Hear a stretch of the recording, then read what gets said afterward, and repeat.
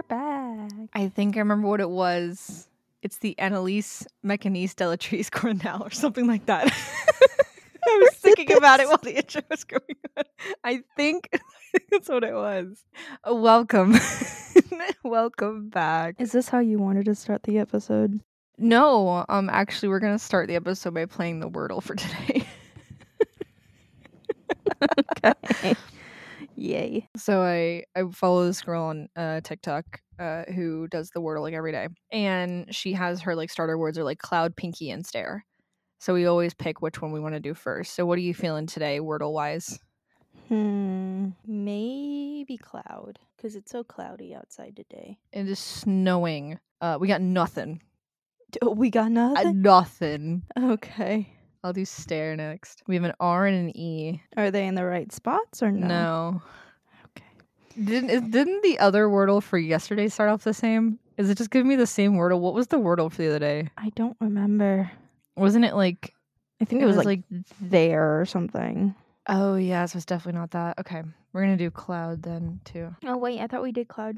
Oh, shit, we did. Oops. So pinky. Okay, well, we have two guesses left because I actually put in cloud twice. So you have I, R, and E, and none of them are in the right place.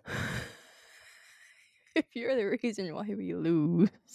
I'll just look up the answer. It's fine. No, don't cheat yet. Oh, goodness. We can get a hint. Okay, get a hint. It starts with a B. I don't know what this could be. I don't know. Brine? You're going to cut out the silence, right? Make it sound like we got this in one go. Yeah, for sure. B. I don't know. I'm looking it up. We don't normally look it up. We normally get it. We're normally smarter than this. Oh, brief. It was brief. That's a stupid ass word. I agree. That's the worst Wordle word so far. Okay. Wow. We did terrible. How are you today, Psychos?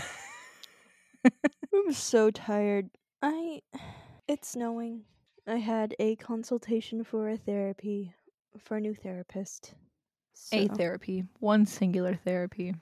A singular therapy. So I have to drive to work today in this the snow. weather, and I'm fine driving in the snow, but other people who live in my area can't even drive when it's not snowing. So that's going to be fun for me. I don't have to work yet, which is nice. But I do like the snow, how it just seems to slow everything down. You're so poetic. I hate you.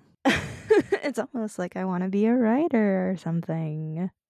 Almost. So, anyway, the past couple days, Psychos and I have been binge watching TV. So I watched Fall of the House of Usher. We started episode 1 together, I think, and then after that we kept going. Like I kept going on my own because I literally watched it at work.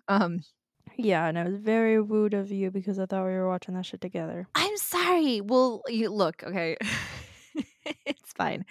But I had previously already seen Hill House and Bly Manor, and I love anything from whoever the fuck this guy is.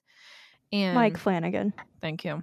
So we watched Fall of House of Usher, or I did, and then we went back and finished Bly Manor together because we had gotten up to episode 2 or so. We had gotten a good bit of the way and then stopped, so we had to restart it. Yeah, I think we got about halfway through and then we stopped I don't remember why we stopped. But we had seen Hill House. No, we stopped because I hadn't seen Hill House yet, and you wanted me to see Hill House first. Which is weird because I watched Bly Manor first. I like Bly Manor more than I like Hill House. I think Hill House is good, but I really do prefer Bly Manor, I think. But anyway.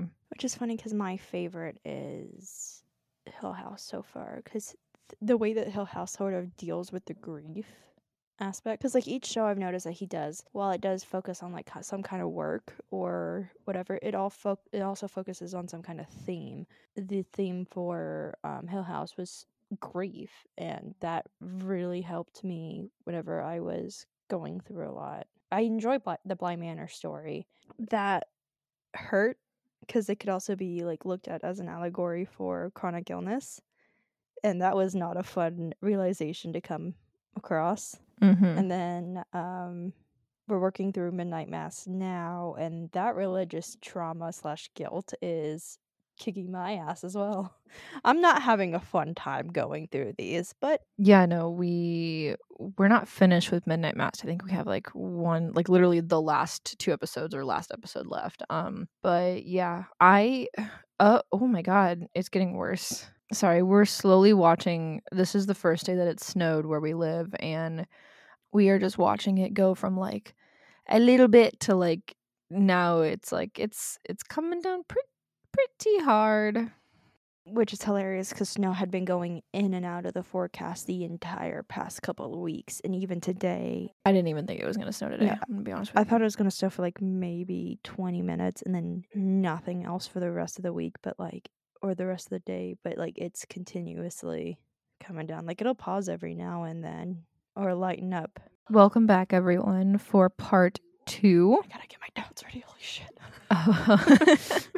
of the Hinter Kaifeck and Loki episode. You're not going to hear my section until after Psychosis, but just a heads up, I don't have a shit ton of information, but a lot of it is talking points. I have a lot of opinions on stuff that I'm going to talk about, but I know that Psychos has a big chunk of story to tell us today. So grab a drink, grab some snacks. I'm about to grab a snack since I don't have to talk too much because Psychos is the one talking. So today I'm going to be focusing on the investigation and such through this case. It's just a quick reminder of where we left off. Last episode I went through everything, like I went through the family history.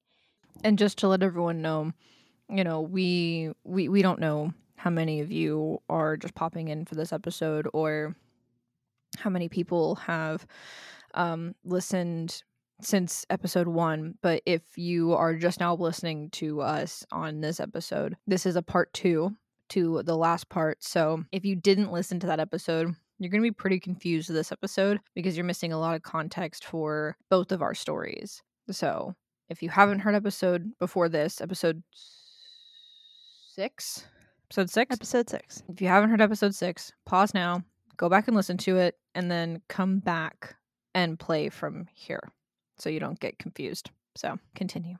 So where we had left off was that Albert Hoffner and Lorenz Schlittenbauer had finally found the bodies of the Gruber family. So after the horrific discovery of April 4th, the police force actually did not show up to the family home until much later that night. Now, in this small town, in the town of Kaifeck, the rumor mill has been like very efficient when it comes to certain shit.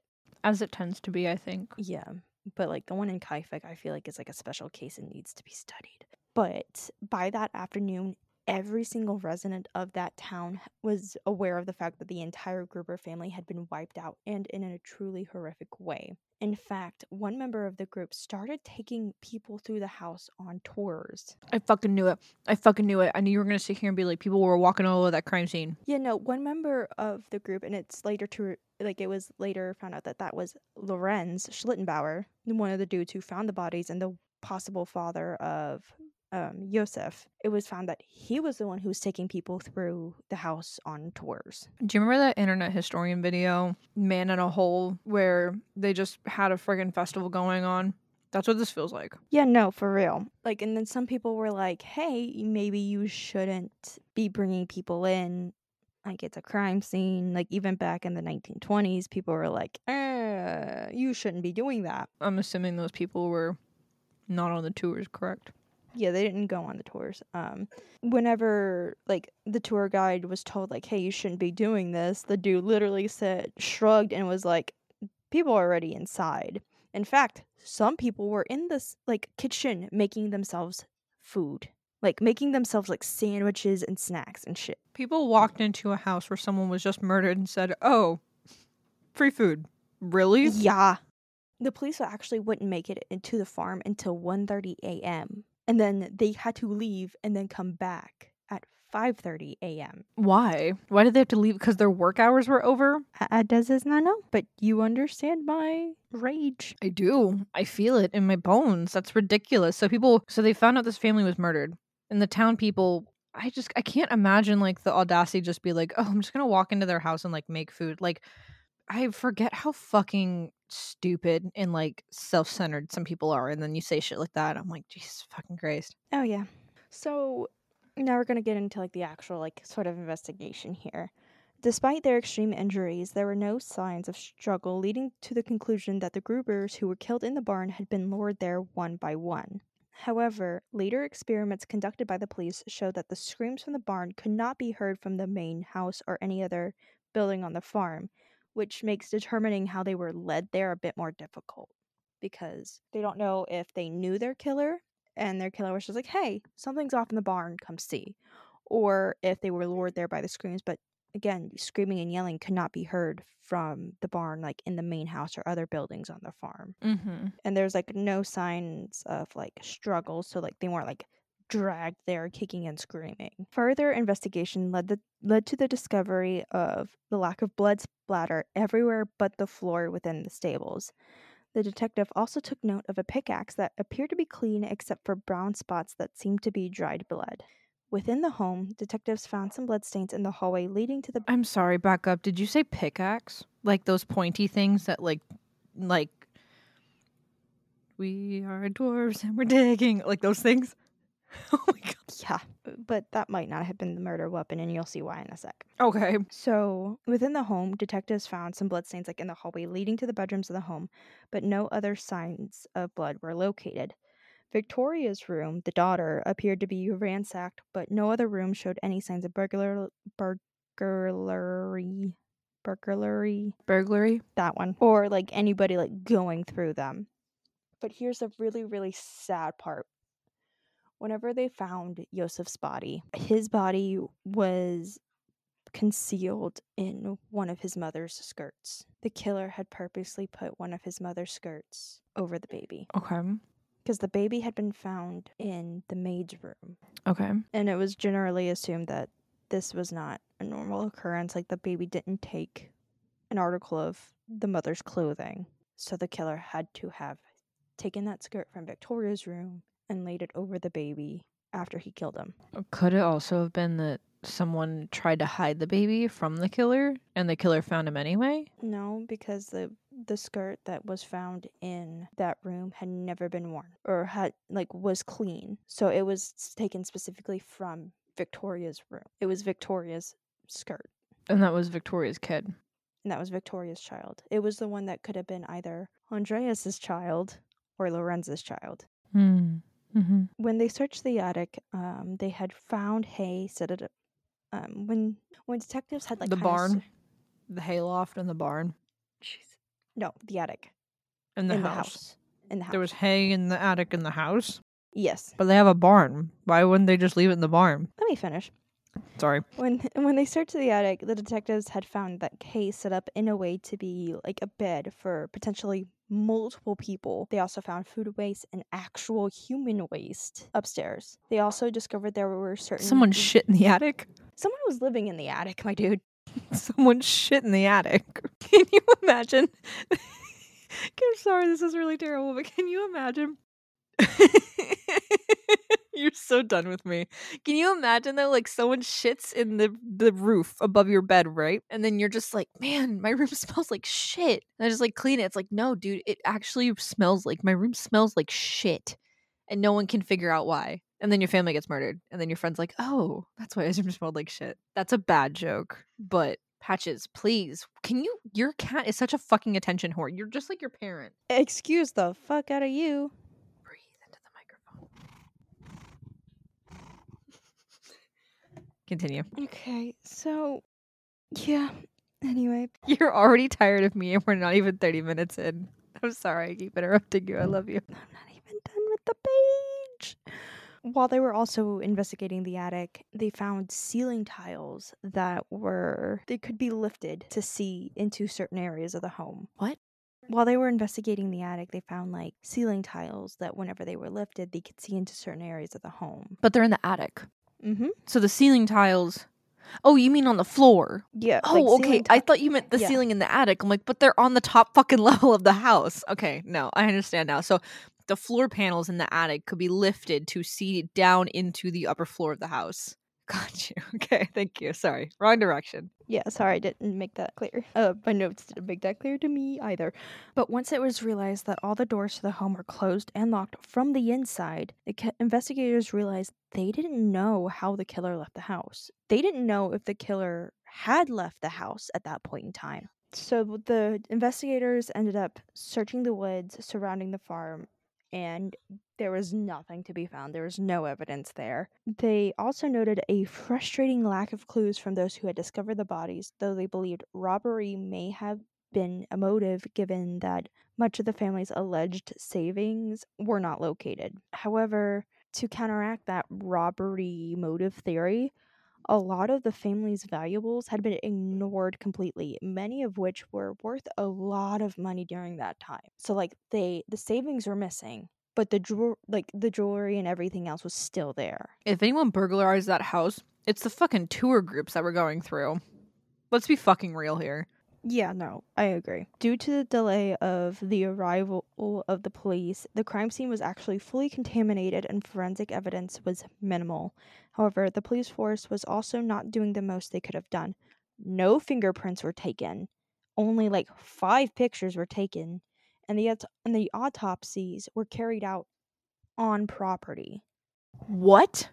Like, so no fingerprints, which was something they could have done at that point in time. Fingerprint technology was still in its not necessarily infancy, but it was still kind of not up to the standards that we have today, but it still could be done.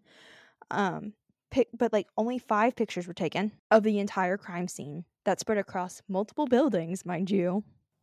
But like I said before, the autopsies were carried out on property instead of being taken to anywhere else to You get that done. can't do a proper autopsy anywhere other than like a coroner's office.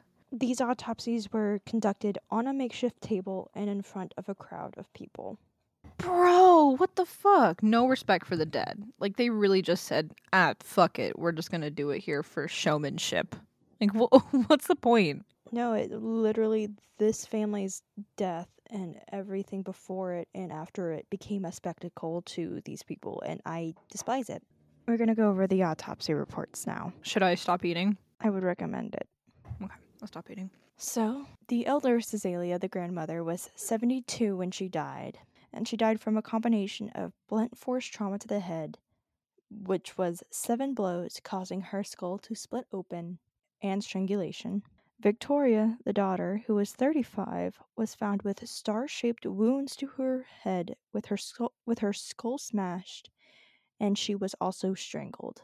She had the most injuries of anybody in her family. The grandmother had 7 blows to the head in a star-shaped pattern? No.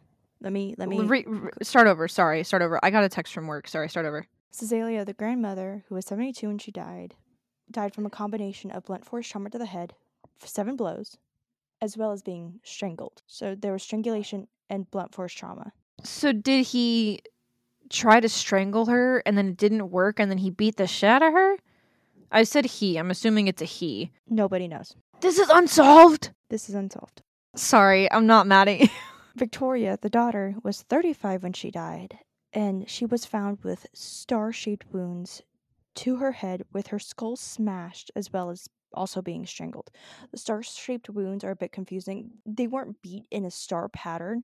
Whatever was used to beat them had something that left like a star imprint. What? No, I understood what you said. I'm not processing it. So whatever she was beaten to death with left star-shaped imprints. I can't picture an item that would have a star-shaped imprint on the side of it, because when you beat someone, usually you hit them and it's the side of it, right? So I can't think of anything that would leave a star-shaped imprint on the side of it. I don't know why my brain's going to a fucking like a blow poke. I'm going back to the staircase murder. You know what I mean? We'll get to it later. She also had the most injuries out of everybody in her family. Andreas, the grandfather, was 63 when he died. The right side of the grandfather's face, Andreas, was smashed in so severely, the cheekbones actually stuck out from the side of his cheeks. Stuck out through his skin. Told you shouldn't be eating. Yeah, that's So someone really hated these people. Like, they were aggressive about it and really hated the daughter, right? Damn. A star-shaped pattern, that's weird. But it doesn't sound like they were all killed with the same item then, because she's the only one with the star-shaped pattern. Unless he just rotated whatever he was killing them with. Maybe it was a candlestick holder. Let me finish. I'm not done yet. Sorry. Yosef, the grandson, The baby. the baby, was 2 years old when he Oh my died. god. He was found with his face smashed in, seemingly from a single blow. Dude! What? Oh my god. I mean, I guess because baby skulls are still kind of soft, but you gotta be really. I mean, I guess it's better that way because it kind of like it wasn't like like the first one didn't work. It's not mercy, it's a slaughter, but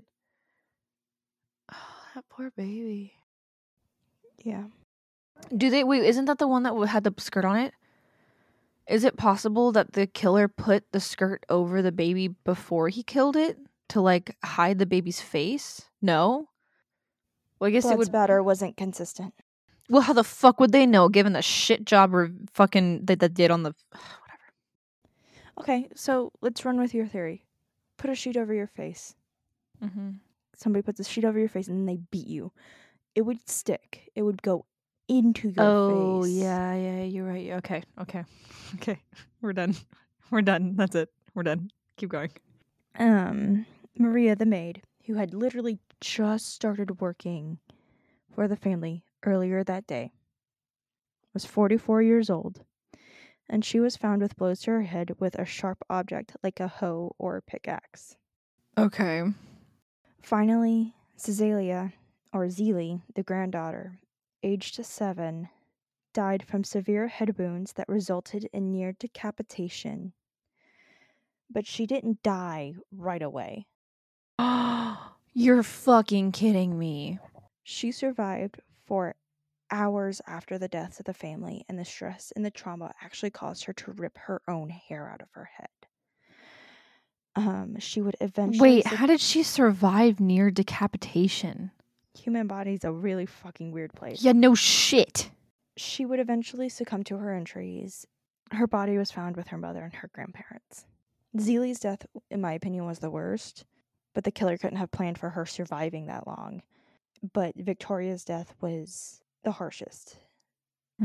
Whoever did this specifically hated Victoria with a passion, and her injuries reflected that. Mm-hmm.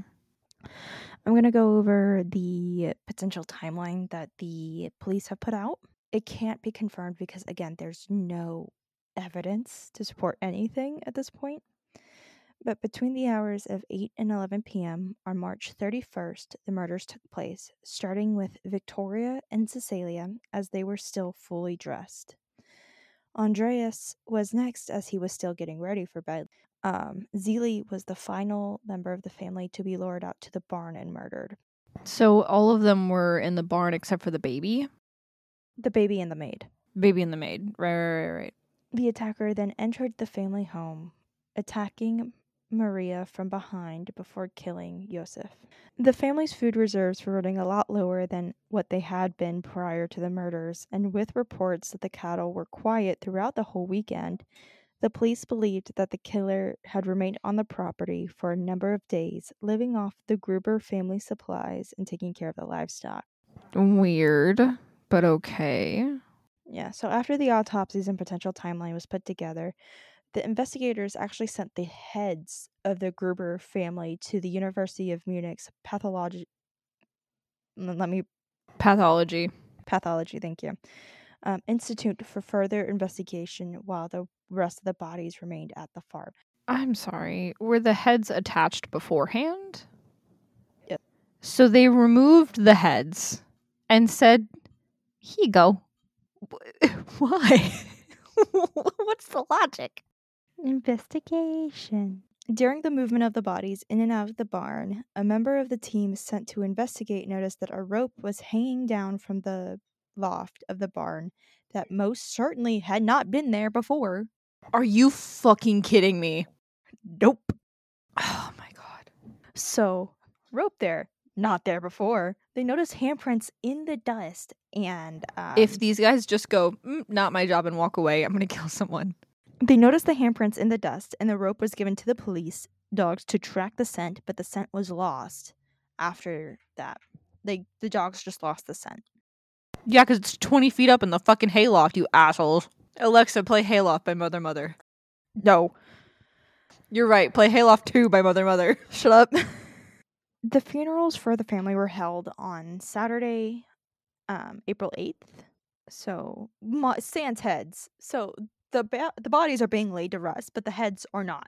Okay, so funerals are supposed to be held on the 8th. However, due to a rumor, 3,000 mourners flooded this town a day early, expecting the funeral. Well, Sorry. so 3,000 people flooded into the small town expecting the funeral to be on Friday, not Saturday.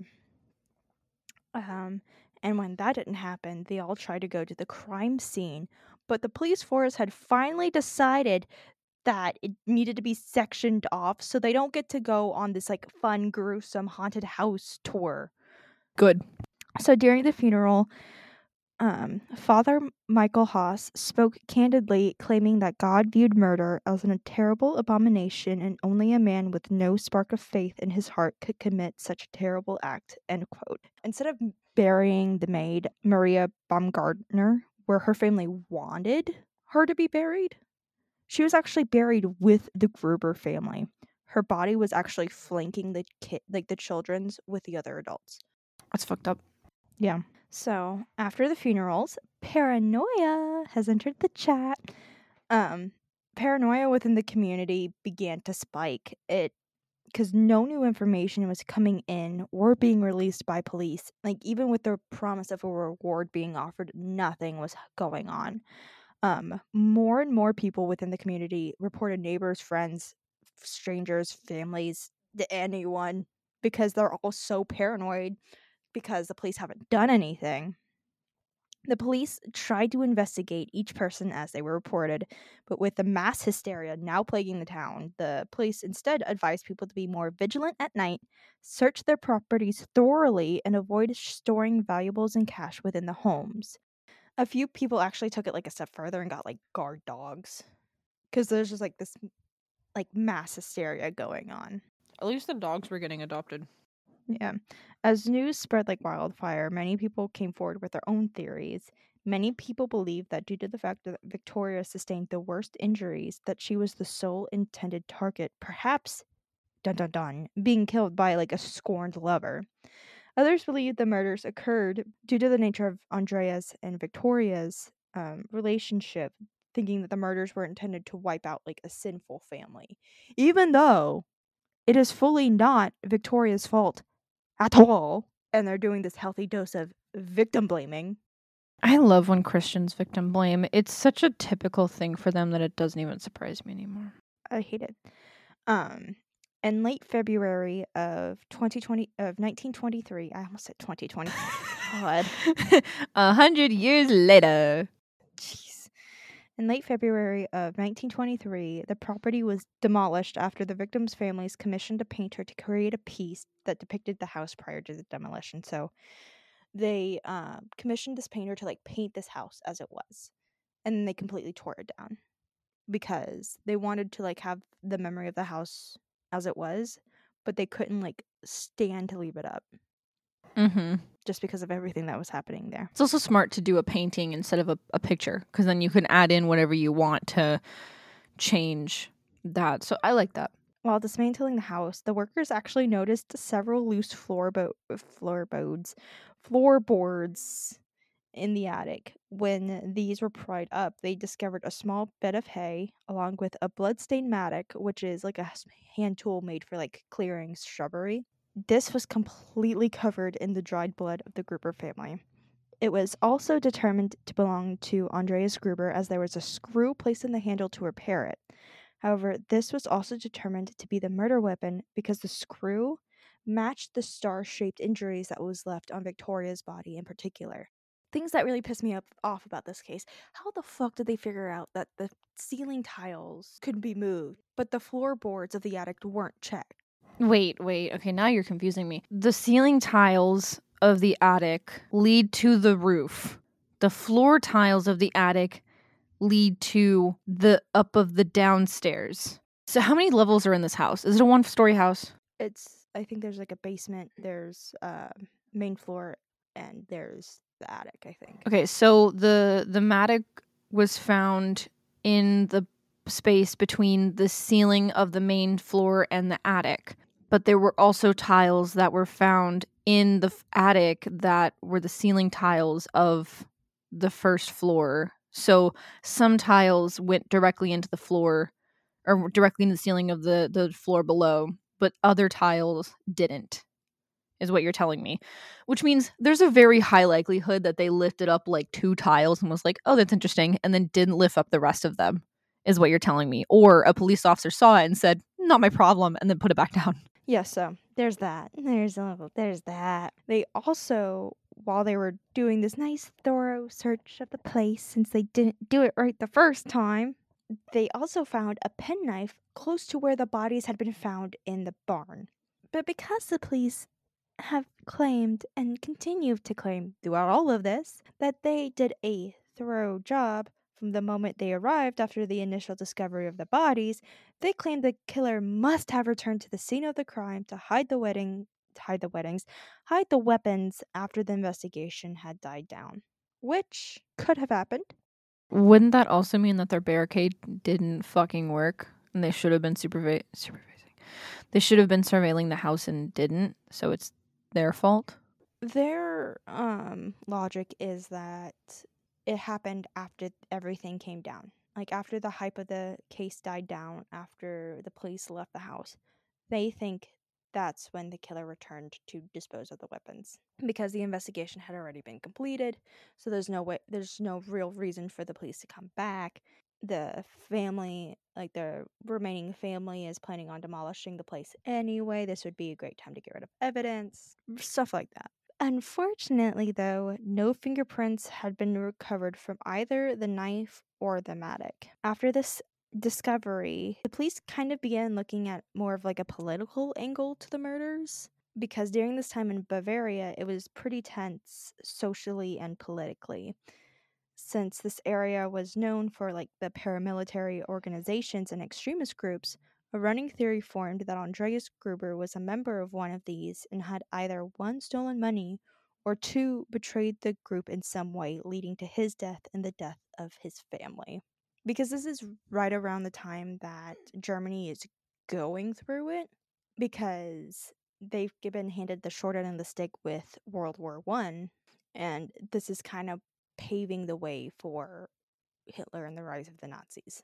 Which leads us to our very first suspect, a man named Adolf Gump. Gump was 33 years old and a former soldier at this time. He served in World War One, and after that, he joined one of the many paramilitary groups popping up in and around Bavaria after Germany's loss. Mm-hmm. In 1921, Gump participated in a massacre in which 9 farmers were brutally murdered. He was also like really proud of that for like whatever reason. So he had the history for it. Rumors flew around that he and Victoria were in a relationship, but those rumors were never fully substantiated. It was just kind of like, "Oh, I heard so and so fucking so and so." It wasn't like Just the generic rumor mill going on. it wasn't like solid. He As it couldn't tends to be. he couldn't be found for whatever reason. 3 weeks after the bodies were discovered, though. Because he was in the fucking attic. 3 weeks after the bodies were discovered, though, the police force received a tip. This tip pointed the finger at Victoria's husband, who had been killed in action during the First World War. Apparently, Carl Gabriel's body had never been returned to his wife or his own family, so rumors began to circulate that he, like so many others during the war, faked his death to get out of serving so he could live out the rest of his life somewhere else instead of dying in this war that was going to end very badly. Granted, at this time he had allegedly been dead for like 8 years and had yet to contact his wife or his kid. As the rumors kept going, they claimed that Gabriel had learned of the relationship between Victoria and Andreas and returned to Hinterkaifeck for revenge. After speaking to the officers who served with Gabriel and confirming that Carl Gabriel was indeed dead and buried in a cemetery in Paris, suspicion then fell on his family, alleging either financial gain or revenge for their son's unhappy marriage. These ultimately didn't have anything to back them up. Several locals also pointed their fingers at a pair of brothers named Carl and Anton Bikila. I don't know if that's the right way to say that, but it's Bikila. Bikila. The Bikila brothers were well known in the community for being thieves and had often worked at Hinterkaifeck during the harvests to help out the family. One witness claimed that Carl had mentioned the idea of robbing Hinterkaifeck, while another had noticed that the brothers were spending a great deal of money despite not being employed at the time, around the time of the family's death. They started spending money that they just shouldn't have. The Gruber's former maid claimed that the brothers knew the layout of the farm very well, and Anton was actually extremely friendly with the dog. She also claimed that Anton commented that the family needed to be killed at some point. She informed the family of this threat, and they kind of dismissed it. This was another reason why she quit, because she didn't want to be a victim of whatever the brothers were planning. So she quit for a multitude of reasons. I mean, that makes sense, honestly. Yeah. I would too. Yeah. So Carl was arrested and taken in for questioning, but it was let go because they discovered that the brothers were 51 kilometers away from the farm at the time. There was no way they could have gotten to there and back. Before someone noticed, yeah. Yeah.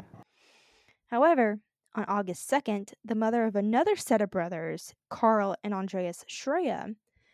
Carl and Andreas seems to be a very popular name not nowadays, but in this time. She confessed to a neighbor that her sons were responsible for the crime. Their brothers were arrested, and at the hearing the next month, they were both released due to a lack of evidence. Another suspect was a former soldier who had escaped from a mental health hospital the year before, and he was believed to have broken into properties around Hinterkaifeck, but there was no evidence linking him to the murders, and he wasn't able to be located either. So we just got a whole lot of nothing, is what I'm hearing. Yeah. Finally, we also have Lorenz Schlittenbauer, who was also a suspect at this time, as he was the neighbor who discovered the bodies. He lived in the area his entire... Wasn't he also the guy that did the tours? Mm-hmm. He had lived in the area his entire life and had served on the local council and had acted as a spokesperson for the community at the time. 2 weeks after his wife passed away in 1918, Lorenz started a romantic relationship with Victoria, who was 13 years younger than him. In late 1918, he asked Andreas for permission to marry Victoria on the grounds that Andreas stop the incestuous relationship with Victoria. Andreas then responded to this request by reportedly saying, quote, "We will have to see." Oh, fuck off. That was disgusting. When Victoria saw Lorenz again after this, she told him that she was pregnant and that he was the father. He refused to accept the child as his own, believing the child was actually Andreas's. 3 days after baby Josef was born, Lorenz reported both Andreas and Victoria to the police for the relationship, and Andreas was once again arrested. So it wasn't, to me, there was no good intention there. Yeah. There are very few good people in this story. I feel like if anyone probably did it, it was him. Just because it makes sense. She got the worst of the beating. I don't know why he would take it on her, but Because think about the time frame we're in when abuse happens, especially this level of abuse that's been going on for so long. It's automatically assumed that it's not the father's fault. It's an incestuous relationship. All the sources claim it as a relationship. They're not pinning it down as what it actually was. A daughter getting raped for years and years with no sign of relief. And any time somebody would come along to try to not necessarily stop it, but put a reprieve on it, her father would just get 10 times worse. So it's not time and place. Victoria begged Lorenz to withdraw the claim, stating that she would pay back any child support that he would pay if he claimed to be the father. He did so more often than not, claiming that he had been forced to take responsibility for a child that wasn't even his, and he was responsible for starting some of these rumors in their town. Mm-hmm. When he had discovered the bodies, witnesses described him as being cold and calm, and he was the one who allowed the tours of the home before the police could get there. Yeah, I just think he did it. It just makes the most sense to me. Everyone else feels like there's not a lot of connection there, but he makes sense to me, especially because I feel like if he was taking groups through the house, he was probably trying to maybe spread not DNA, but hope that like people would fuck with it enough that they wouldn't be able to pin it on him. The police actually noted that he was very quick to kind of put himself in the middle of the investigation, like offering explanations for like everything that they could have found. He's 100% guilty. Yeah. So Albert Hoffner, the other person who discovered the bodies, claimed to have seen Lorenz with the key to the house, one that Lorenz claimed that he had found on the door already. He even started calling Lorenz the Hinterkaifeck murderer, a move that got him sued for defamation. Oh, fuck off.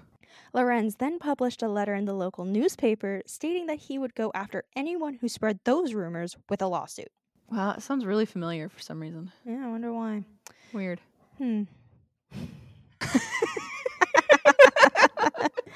Anyway, 4 years after the murders, the Schlittenbauer home caught fire.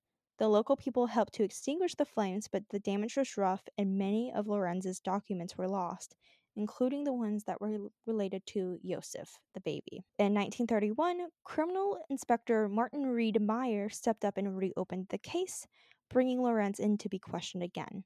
Lorenz would continue to profess his innocence and that suspicious behavior that he exhibited on that day was due to the fact that he was trying to be, quote unquote, helpful. However, by the mid to late 30s, the investigation into the murders had to stop due to the outbreak of World War II.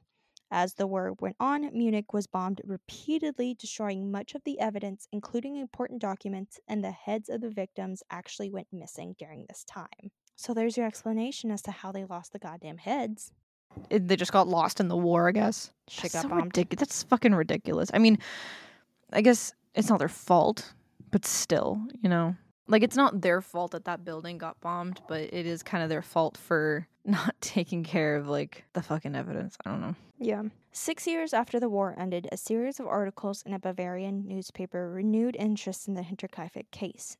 Due to these articles, numerous prisoners of war claimed that they had come into contact with a Russian soldier who spoke Bavarian that took responsibility for the murders. Of course, this restarted the rumors that Karl Gabriel was alive and killed his wife and her family, but those were quickly disproven when the soldiers edited their statements, which kind of led to like a question of credibility. Like, you're all saying that this is some dude who spoke Bavarian and like it's leading to this long thing, but then you go back and retract it. So it's like, can we trust you?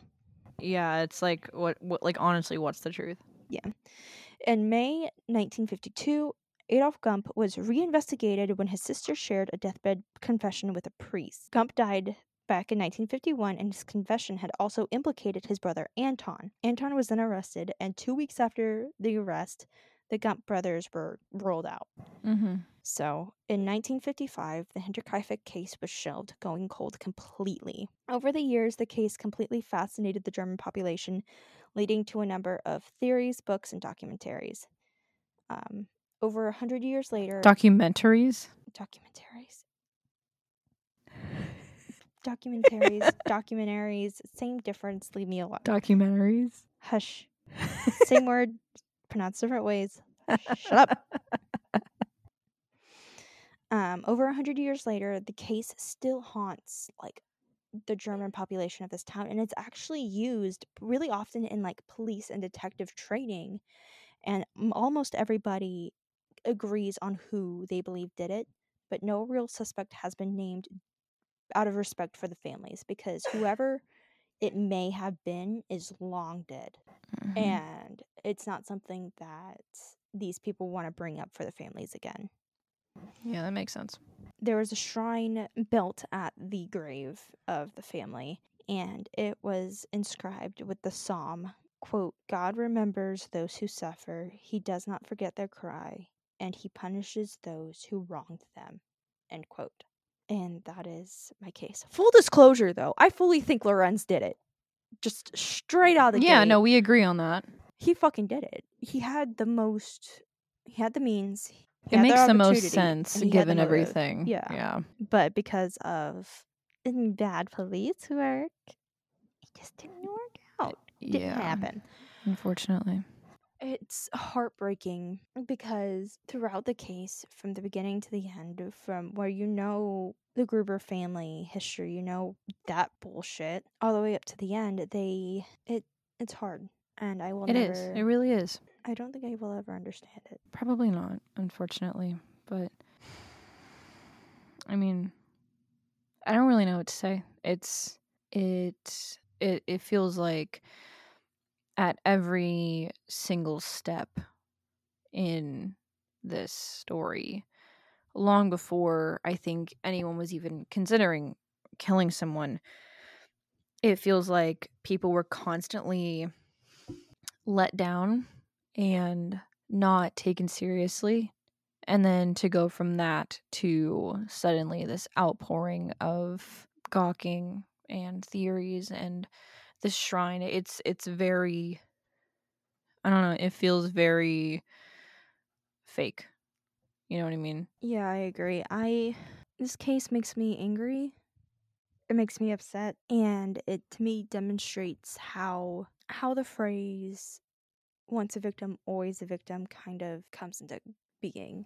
Mm-hmm. Because you have this woman, Victoria, who was victimized by her father from the get-go, and it never ever stopped. Like she didn't And get a she moment of relief from some of the hardest things that I think people can deal with in the world as a singular person.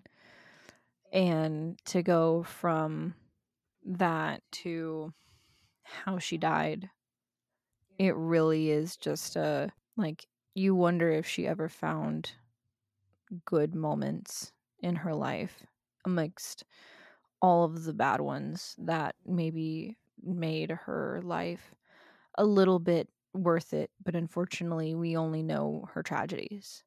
And that's really unfortunate. yeah, She probably was more than a tragedy. I'm sure she did. Like, I'm sure she loved her kids, and I'm sure she found so much joy there. I'm sure there's so much that we just don't know because it was never recorded. But seeing somebody who could have potentially gotten her out of that situation, and this is me assuming that no, fully stating that I believe like that Schlittenbauer did it, and you see this person who is supposed to be your savior. You fall in love with this dude. You have a relationship with him. He's even gone and asked your father to marry you as long as your father stops. The relationship, whatever it is, has to stop. And I think, regardless of what Andreas should have said, Victoria was in her 30s at the time, late 20s, early 30s, whenever this marriage proposal was given. She was an adult. So I Mm-hmm. understand the asking for permission, but like at that point in You didn't time, really need permission. She was more than an adult. She's more than capable of making that decision for herself. It really was just an abuse situation where she couldn't do anything in her life without her abuser approving it. And unfortunately, he kind of ran her life. So if she didn't agree, she didn't really have a choice, you know? yeah, it's just really heartbreaking. And then like the dude who's supposed to like save your life turns out to be this complete and utter asshole who not only refuses to accept that maybe he might be the father of the baby, because timeline wise it matched up. So not only is he like not taking responsibility, he's then actively calling the police on you and your father for something that is not your fault. And then he's spreading all of these rumors throughout the town, making your life a living hell. And then after you die, after he kills you, he's still refusing to take any accountability for it and is instead doubling down on the fact that he didn't do anything and is now going after the people who claims that he might have had something to do with it. And like I imagine her looking on from whatever plane of existence she's on is has to be so hard. I feel like that betrayal probably hurt worse than anything her father ever put her through. Because if you've ever been in a position where you have the opportunity to escape an abusive situation, only for that help, for that hope to be yanked away, and then you're being mocked for that hope by the person who said they were going to help you. That is the most heartbreaking thing anybody could have witnessed, and like it's happened to me, and I felt like it was almost as bad, if not worse, than the abuse. It hurt so bad because I expected abuse. Most people expect the abuse from the abusers, but whenever somebody who's like, oh no, I got you, I'm on your side, turns around and hurts you, you don't expect it. And with that, it cuts deeply, and I wonder if that's what she was feeling. Sorry, I got a little heated. You're okay.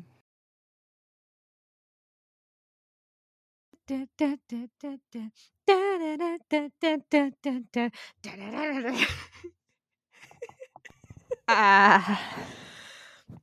Hi, everyone. Oh, goodness. I know that it's currently in the middle of an episode for you guys, but we recorded that last section last week because so much has happened. We had to stop the recording really quickly because there was a situation, and then the next day, I think, the pipes burst in our house, so we had to get that taken care of. So we just got home and rested today, and we're back, baby, for Mythos' section. Yeah. Also, if I'm not super talkative this go around, I am still getting over a really fucking great migraine, and I'm also eating, so.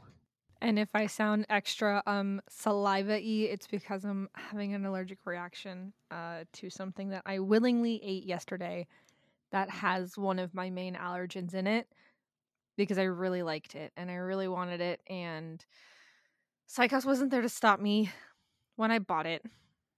So it's really Psychos' fault, honestly, but I'm No, living no, with no, the no. consequences of their actions. So No, no, no, no. Just because I wasn't there to stop you doesn't mean you shouldn't have the wherewithal to be like, shouldn't eat this, should I?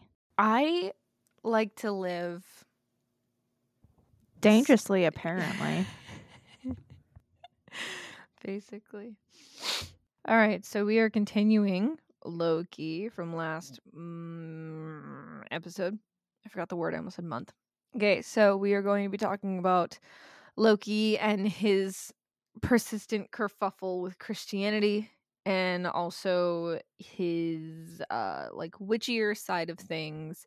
This section isn't too terribly long. So this episode might be a little bit shorter than normal. However, I did include a lot of sections for us to kind of talk and banter here, so maybe a little bit more bantery than usual, but it's fine. We finally stocked up on energy drinks, so we're good to go.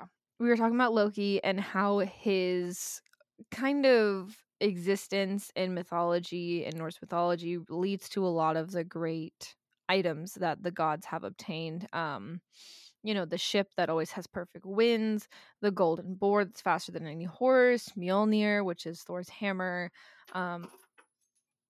Bells. Is that your way of saying you want to go out? Okay. I gotta go let Bells out. Hang on, everyone. Sorry about that. So this time we are going to be diving into the issues that Loki has had with humans. Yay. So the big difference that a lot of people struggle with, and this is more from the idea of people who are coming from Christianity and moving into like Norse paganism, or I think it was Asatreyu is the word for it, when like that's the religion. I'm not 100% sure. I'm just going to call it Norse paganism and you'll know what I mean. The big thing about how different the gods are is that the gods in Norse mythology are very flawed, and they suffer and constantly have to face their own mortality.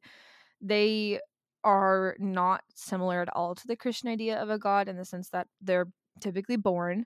They have really intense family relations. They have people that are like their brothers and sisters and cousins and whatnot. They intermingle a lot. They are very set in like a personality kind of archetype almost. But they do have the ability to die. They eat these apples that give them life, basically. So the gods are constantly, quarreling with each other, but they're also fully aware of the fact that Ragnarok is going to happen.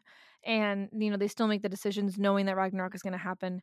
And so that's kind of, whatever. But they're not in the same as the Christian God, who is all knowing, all everything all at once kind of stuff. The stories in Norse mythology are not intended to be considered blueprints for how you should live your life in a God honoring way, the same as they are for Christians. So, if you read a story about someone beheading someone because they did this, that's not an excuse for you to go behead people because they did this. Just by the way, these stories are intended to be just stories in the same way that people would pass down stories from their parents and tell stories of people who did this and that were on the battlefield. It's not like these are these gods that we're trying to model ourselves after. They're more like these are the stories that happen. This is what has led us to this point, kind of. So a lot of people have issues with that because when they come over from Christianity, and also when people just write about Norse mythology, they tend to really, really put Loki into a box of being the equivalent of the devil or Lucifer, which we've already touched on in the last episode. But when you examine Loki in the context of the mythology that he actually appears in, he has no real evil person behaviors. He is very complex and he has a very different moral path than a lot of people would like think of. But you shouldn't examine him with your own bias of how you think morality should work. These characters are written and read in modern times with the bias of the people that came before them, so the people that were writing it. So when you're reading the mythology, especially if it's been translated, and this is just a general rule of thumb, if you're reading mythology that's been translated from the source to English or from a source to English, any time that you're reading a source, you're going to have to understand that it's going to be written through the context of the people who wrote it. So, to a lot of people, and even to me, some of the books that I have makes heavy references to Christian mythology, which I don't really want Christian mythology in my fucking Norse mythology anyway, because Christianity did not exist before Norse mythology occurred. So why is it being written through that context? It's because the person who transcribed it was Christian and inevitably weaved their own bias into how things are. And we kind of mentioned this last time we had tried to record this, where it is impossible really for people to write something and not have their moral bias kind of shoved into it. And I really wish there was a way where people could just take the bias out of it. Unfortunately, that's just not a thing that we can do. But I really just wish Christians would stop doing that shit in the begin with. Yeah, because I know that a lot of English written today is like how English is written today is based off a very Christian viewpoint, and it's hard to sort of Well, even unlearn just that. yeah, even if you're not Christian, like let's talk about what do you say if something startles you? Like Jesus Christ or oh my God. Like it's Yeah, very it's literally written into the way that we react and examine the world. So it's gonna impact the way that we read and understand things from other cultures. Because the whole point of like human existence is you want to try and put it into a frame that you can understand. But if you've never encountered a culture like that before, you're gonna completely misunderstand what's going on because you just want to try to equate it to something that you understand to make it easier to digest, which isn't a bad thing. It's just the way it is, man. it's not a bad thing, but it's also not necessarily a good thing either, because in doing so, you're looking at a situation where you might have your own personal biases about what's going on, but then the situation itself could be completely different to how you're interpreting it. So, ignorance isn't a bad thing until it is, if that makes sense. That definitely makes sense. So, recountings of different translations and recountings of the original mythology has caused a metric ass ton of issues for a lot of modern people. First of all, there was a new wave of people coming into interest with Norse mythology and whatnot, thanks to Jakin Grimm. I don't know if it's the Grimm brothers or not. I think it is. Give me He like 2 seconds and I Google. believe in you. I believe in you. How do you spell his first name? Jakin, like bacon, but with a J. Or Jacob, but with a B, or an N instead of a B. But I prefer bacon with a J. It just says Jacob. Like Jakin is not. Oh, is it Jacob? Did I write Jacob instead of Jakin? Or is it actually is it It's Jacob? Jacob. Oh, typo on my part. Yeah, no, I it's prefer Jacob. I prefer bacon with a J. It's fully Jacob, and it's a Brothers Grimm, yeah. Okay, it is. All right, maybe that's why I was confused. I mistypoed myself. All right, well, bacon with a J over here. I'm not gonna put any respect on this man's name. So Jake, I'm gonna call him Jakin. So Jakin Grimm, he translated some of these stories in his life. The problem is that he was very racist. Very surprising, I know. So when he translated some of these stories into whatever and kind of made them popular again, because Brothers Grimm, he kind of whether intentionally or not, weaved a lot of his very racist points of view into the stories. And you can see that a lot with traditional fairy tales, I'm pretty sure. You can kind of see those racist kind of ideals put in there. But he put it into the Norse mythology. Now the problem is that when these became popular, they unfortunately inspired the wrong type of people, like Hitler.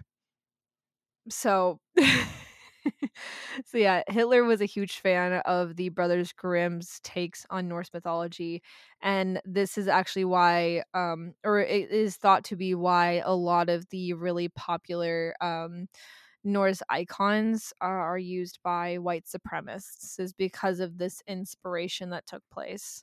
So that's always fun. I'm sorry. I completely forgot about that from the last time we recorded. Also, I couldn't fucking respond because I was trying to get painkillers because my migraine is trying to come back. But, like, I'm sorry. You might need more of those painkillers. It doesn't get any better from here. Oh, dear God. Alrighty. Anyway, so later on, again with like people from like typically Christian backgrounds coming into Norse mythology has really, really, really impacted Loki in particular. People with a lot of emotional baggage from Christianity have actually caused there to be a no Loki ban in public rituals for the pagan community that specifically works underneath the trough, which I don't know if you've heard of the trough before. No, what is the trough? It sounds. I don't know. This might sound. It sounds like Thoth almost. It does sound like Thoth, and I know that your mind would go to that because that's something that we've talked about before. But so the trough, I actually have their thing pulled up here, so I will introduce you to them. So the trough is basically like the governing organization for people. So they don't really have like a set like this is what we are on their page, because if you go to their about section and you go to their organization, it it's a lot of weirdness. So I'll read this to you. So it says the Trust is an international heathen organization based in the United States and is a nonprofit corporation registered in the state of Texas. Additionally, the Troth is organized by the state of New York as a 501 charity. The Troth is open to all who seek to know and worship the gods, honor the ancestors, and live by values of the Germanic heathen traditions, regardless of tradition, ethnicity, race, sexual orientation, ability, gender, or family structure. The Trost stands against any use of Germanic religion or religious symbols to advance causes of racism, sexism, transphobia, homophobia. I forgot how to read the word ableism for a second. I thought it said albinoism. Ableism or white supremacy. This is their mission statement. Yes. Albinoism. That's a weird The one to throw worst. in. Right. The worst thing to fight. Extra white. No. Sorry. The Troth mission is to educate, train, provide resources for, and otherwise promote the inclusive practice of linguistically Germanic polytheistic religions. They have on here an episode that they were featured in on a podcast, the Heathen History podcast, where I think like higher up people were put in to talk about the history of it, and they have a huge long history of the like community. So it began in 1987, but they include a few different sections to talk about their significant events in history, and they actually do include in here the Loki ban, the end of the Loki ban. So yeah, it's really weird. I didn't look into a lot of the other stuff because I really just was looking into Loki, but it's I definitely have my own personal opinions about this. I don't want to discourage anyone who wants to seek out this kind of thing, but to me personally, something about this gives me the ick. Um and again, I'm not trying to shit on anyone. I'm not trying to like be an asshole about this. But um so the CEO is Lauren Crow. And her explanation is she's in term right now from June 25th, 2022 to June 30th of 2025. So her explanation says, as a child, many in my evangelical fundamentalist family thought I would end up in religious leadership, but I highly doubt this is what they meant. As people with perpetual helium hand syndrome, I don't know what that means, I just kept saying yes to volunteering until I became president of the Troth, and I wouldn't change a thing. Volunteering is a core to my conviction as a heathen because it helps build and maintain strong communities. I am proud to belong to Black Bear Kindred of Central Arkansas, which shares my progressive, solid, community focused foundations. I am proud to be one of a long line of both queer and female leaders of this organization. We are strongest when we are open to diverse, inclusive opinions and are available to change because of the discussions we share about them. Under my leadership, the Troth will continue to serve and educate the heathen community and the greater world about the beauty and wonder of our inclusive religious practices. Now, again, I'm not going to try and shit on someone about this. Personally, to me, it just feels a little weird that someone who grew up in an evangelical family is now the head of the Norse paganism foundation. I didn't look into anyone else, but we've got the Board of Education and Publishing, Director of Service, and look, I just want to point this out here. This spread, I don't know everyone's. I mean, obviously, don't know everyone's. Whatever, but just looking, I'm not seeing a lot of non-white passing people on this board. Um, so there's that. But this there can be white passing, people on here. But that's the board of directors. Let's go over to officers. It's not much better. So I'm just saying, it's a little weird to me. It just kind of gives me the ick. Yeah. Okay. So I wasn't sure. I wanted to look this up because I was very intrigued. So I looked up the Black Bear Kindred thing, and I was like, okay, I don't know what this is. Let me look it up. So the Black Bear Kindred, it says located in the heart of Arkansas. I always want to say Arkansas is Arkansas. Arkansas, Black Bear Kindred is progressive kindred that focuses on the worth of the individual and not their age, gender, sexuality, or ethnic identity. We practice inclusive heathenry. Our practice is a hybrid of Ozark lore and Norse mythology. Ozark lore and magical practices are the descendant of Anglo-Saxon culture, a cousin to Norse mythology. Our kindred is currently made up of 5 families. We host monthly gatherings at the Central Arkansas area, so come and meet us. Look, I just something about okay. Statement of faith. This feels weird. Our kindred believes that the worth of those who follow our path is based on their deeds and not their age, ethnicity, gender expression, or family status. Actively honors the gods and goddesses of pre-Christian Northern European who are commonly known as the Aesir and Vanir. I'm probably saying that wrong. Builds ties to our local wits, honors and remembers our ancestors and their contributions to our family luck, cultivates frith and fellowship among our kin, shapes our own traditions. This tradition is based on a foundation of heathenry, but also influenced by our local cultural resources. Look, okay, I might be way out of line here, and that's totally fine. But what do you mean? But okay, look. I'm about to make a lot of enemies in this community. But personally, I feel like creating a overarching nonprofit community for any religion is a little too Christian for me. Like, respectfully, I just don't think this was a thing back then. So why is it a thing now? So we have the associate president, and he's a professor specializing in medieval religion. My dissertation examined beliefs about magic and spirits in 13th century France. I hate France. Part of that work, sorry, anyone who's French. Part of that work involves comparison with the surviving Old Norse material, which renewed my interest in Norse mythology, Germanic alliterative verse, and medieval Icelandic sagas. Like, what? When I graduated, I decided to follow up with a trip to Iceland to see if I wanted to work more with it. Instead, I had a spiritual encounter with Odin, leading me to heathenry and the Troth. Now I'm a provost, Provost, of the lore program, putting my academic training to use here. Look, and I'm saying this as nicely as I can.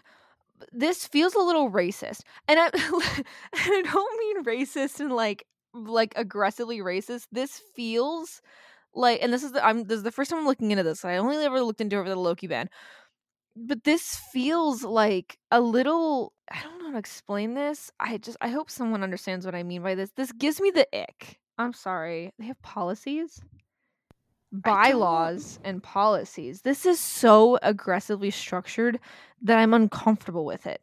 Why? This feels.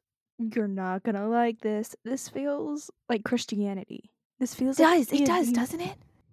This feels like an evangelical church. It feels like that level of structure where you have to do X, Y, and Z just to remain in the church, let alone like, and then like all this shit on top of it. Like you have to put in like volunteer hours. If you do X, Y, and Z, you're kicked out.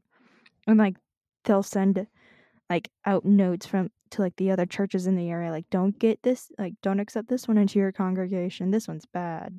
It feels super Christian. Like it is a very Christian way of looking at something like this. When I thought that I like this could just be me, but I always interpreted heathenry and such as like yes, a community based thing, but also a highly personal based thing. Mm-hmm. And this does not allow for the personal. I want to point something out here. So on their website, so if anyone wants to try and follow along with this, I'm currently on the bylaws and policies of the Troth. So I'm just going to read this to you guys. This is where you will find our corporate bylaws and policies. The bylaws below are the 6th iteration, blah, blah, blah, blah, blah, random shit, whatever. Okay. The Troth Position Statement. The Troth is a polytheistic religious organization. Its fundamental purpose is to advance the knowledge and honoring of the pre-Christian deities of Germanic-speaking peoples, most commonly known as, but not limited to, the Aesir and the Vanir in Norse mythology and their equivalents in other historical Germanic cultures.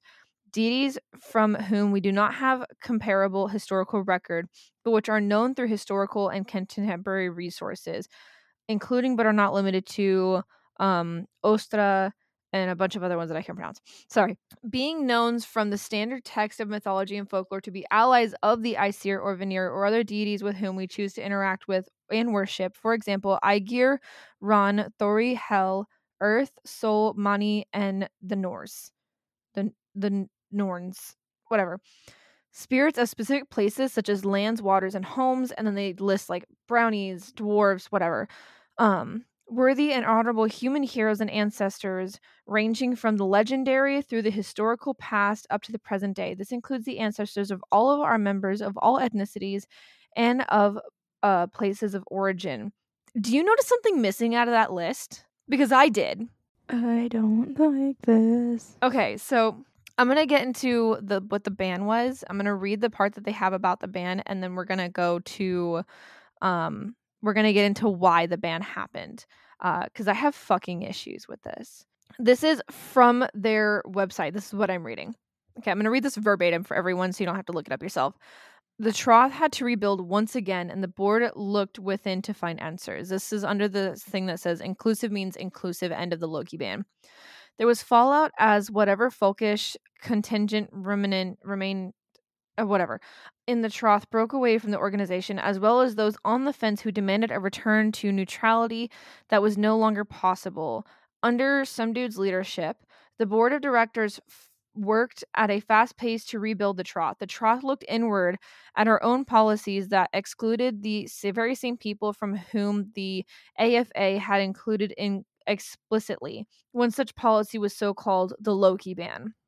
In 2008, hailing or worshipping of Loki, among others, mostly his children and some others, was prohibited at Troth events. This policy was adopted in 2008. As a Germanic heathen organization, it is not part of the Troth's mission to promote or advance the worship of beings of Germanic mythology that were understood to be hostile toward the Aesir and Vanir, which is a bold fucking statement knowing what we know about what happened to Loki, to humanity and or to the cosmological order. For example, this, that, all the basically all of his kids and another person whose name I've never heard of before. Discussion of such deities or other discussion of such deities or other beings which when relevant to issues surrounding heathen Germanic mythology is a normal and necessary occurrence in the Troth forums, meetings, and publications. However, it is not the purpose of the Troth organization, publications, offices, or certifications to advocate, promote, or carry out the honoring or worship of these entities. Troth members are expected to recognize and respect such boundaries in the context of Troth affairs. At the time, this was considered a tidy way of threading the needle, which is a bold fucking statement to make. People were free to worship whatever god they liked at home, but the Troth events, they needed to abide by this restriction. Additionally, Loki was not explicitly named in the policy. The language of beings of Germanic mythology that were understood to be hostile to the Aesir and Vanir was generally interpreted to include Loki. Thus, while Loki was not explicitly named, this policy became known as the Loki ban, which is bold because Loki and Odin are blood brothers. I can't see your face because it's dark. Are you just as pissed as I am right now? Because I'm livid. Oh my god, I'm so angry about this. It's so fucking ridiculous. And I get it. The reason why is even more ridiculous. This is why, respectfully, actually no, disrespectfully, this is why white people shouldn't have things. Especially white Christian people or people who used to be Christian. Because, respectfully, we fuck it up for everybody. Indeed. So we'll continue. We continue on. So the Frith Forge 2017 was an inflection point for the end of the Loki ban. Really quickly before I get into this, what year do you think the Loki ban ended? Honestly, probably somewhere like 2022, 2023. A little too far, a little off. The ban didn't even start to get lifted until the beginning of 2019. So he was banned for over 10 years from worship. So, and it's really interesting why. We'll get into that. So the Troth was forming alliances with international groups in Europe, but there was some concern that the American approach to Asutreyu was in conflict with the more open-minded Europeans, especially when it came to the practice of hailing Loki. Don't, because I know what you're going to say. Just bear with me. At the time, Loki could not be honored at Troth-sponsored events, which the Forge was, but honoring Loki at Sumbel was a common practice for some European groups. This conflict was eventually resolved through some clever applications of roof beam through, but I don't know what that means. But it left a lot of people wondering why this had to be so complicated in the first place. So we didn't even start looking. I say we, like I'm part of this fucking bullshit organization. Hello? Oh, it's your cat. They didn't even start looking into unbanning Loki until the Europeans, whose religion this is more closely tied to, came over and were like, what the fuck are you doing? Why did you ban Loki? Why is this a thing? Like, of course the Americans are the ones who are like, oh, but it hurts our feelings. So let me get into why this ban happened really fast before you jump in, because I know you're going to be just as angry as I am. So again, people like to put Loki into a box of being evil, right? So the Christian idea of having a god meant that you had to have some kind of devil or evil satanic figure that counteracted him, because in Christianity there's a balance, and in Norse you don't really find that balance much. Um, so when people would put Odin, or the Allfather, as God, the natural counterpart was Loki, which again makes no fucking sense. And it caused a lot of people to shut out Loki and his followers from meetings, because they basically took it as someone walked into a church and yelled "Hail Satan" in the middle of a fucking sermon, is basically how people reacted.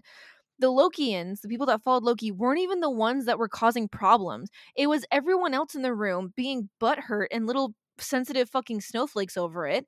And so in order to keep everyone safe, because the people who didn't follow Loki were actually getting like very outspoken and like physically having issues with people, they ban Loki to protect everyone instead of, I don't know, banning people from being assholes and fucking worship. So, but the problem was is that a lot of the people that actually helped build the organization were followers of Loki, and they were probably one of the more outspoken and involved people when it came to the community, given how Loki is as a person. So when they lost the members who followed Loki, it really fucked up the community and caused a lot of really important people to leave. The ban was lifted eventually recently, but people are still upset about it, which is a very fair point to have, all things considered. But the only reason Loki was banned is because of fucking Christians who couldn't get their head out of their ass. And they're not even Christians anymore. So they're bringing over baggage from religion that they no longer align to and making it everyone else's problem. And as someone who is not Christian and has never really had a strong affinity for Christianity, despite the fact that I grew up in a Christian household, I couldn't tell you anything about the Bible. I don't really feel that it has much influence over me and how I see the world. This is the most ridiculous thing I've ever heard of. It's the same thing of big your cat's pissing me off. It's the same thing as like big white men getting all intimidated by a gender fluid person and then being the one to sit here and cry and bitch about it until someone else fixes it, when no one was having a problem until you opened your big fat mouth in the first fucking place. Sorry, I got angry. Continue. Say what you need to say. I need to take a second. I'm so I don't even know what to say to because you hit the nail on the head like all throughout that like rant that you went on, but I've seen that happen before, and you know who I'm talking about. Yes, I do. Yes, Where I do. Loki has been demonized. And I'm sorry, I thought we weren't Christian anymore. Why do we have to have a good guy and a bad guy? Why can't, like, because Loki, lovingly, he's not even morally gray. Mm-mm. He's not, like, like, I'm not trying to baby Loki. Let me get that straight, because there's nothing to baby. There's nothing to, like, ooh-ooify. Because he's strong, he can do whatever, but, like, at the same time, he's not a villain. There are no, like, the only thing he's ever, like, at least from what you've told me, the only thing he's ever been guilty of is accidentally starting shit that he has to get himself out of. And Mhm. that's generally how most people are. He just has a different personality compared to all of the other gods, and he wasn't originally one of those deities, but also putting that label on him as being a devil or a demon or something demonic in counterpart to Odin completely ignores the fact that in the mythology it says they're blood brothers. So that's like God and Satan being besties, and then the entire world going, but he's evil. He's a terrible person. We have to ban him. Like, it's, you can't have both. Either you're a Norse pagan who has read the mythology and understands it, or you don't like Loki and you want him banned. You can't have both. So you're either educated and open-minded and fucking quiet, or you're ignorant and stupid and you scream at the top of your lungs about something that you don't understand. You can't have both. And the fact that, and again, respectfully, I'm not part of this organization, and what are they going to do? Respectfully, in my personal fucking opinion, the fact that these people are sitting their fucking pedestals in 2008, sitting here and banning Loki from religious practices proves to me that either one, they don't have a full understanding of what the fucking practice was, but the fact that no one changed anything until 2019 because the European people stepped in and said, hey, this is a fucking problem, proves to me that Loki would still be banned if someone outside of the fucking Christian North mythology American bubble didn't burst it and come in and tell people to get over themselves. You know what I mean? It's a little fucking ridiculous. And this really is one of those points in time. And I don't like the troth. And we'll get into another thing that they did that really pisses me off in a second, because they consistently have the worst stances on things until pressured by outside people, which is why I will never join this organization. And me personally, and my personal opinion, me as a person, this is personal to just me, my personal opinion, I do not think people should join this organization because they lack proper representation. They clearly lack critical thinking skills, and they're not going to change unless something big comes out and points out the fact that they're fucking stupid. That's on me personally. And if they want to sit here and cry about it and say, well, you can't join our organization, good. I didn't want to fucking enter the building anyway.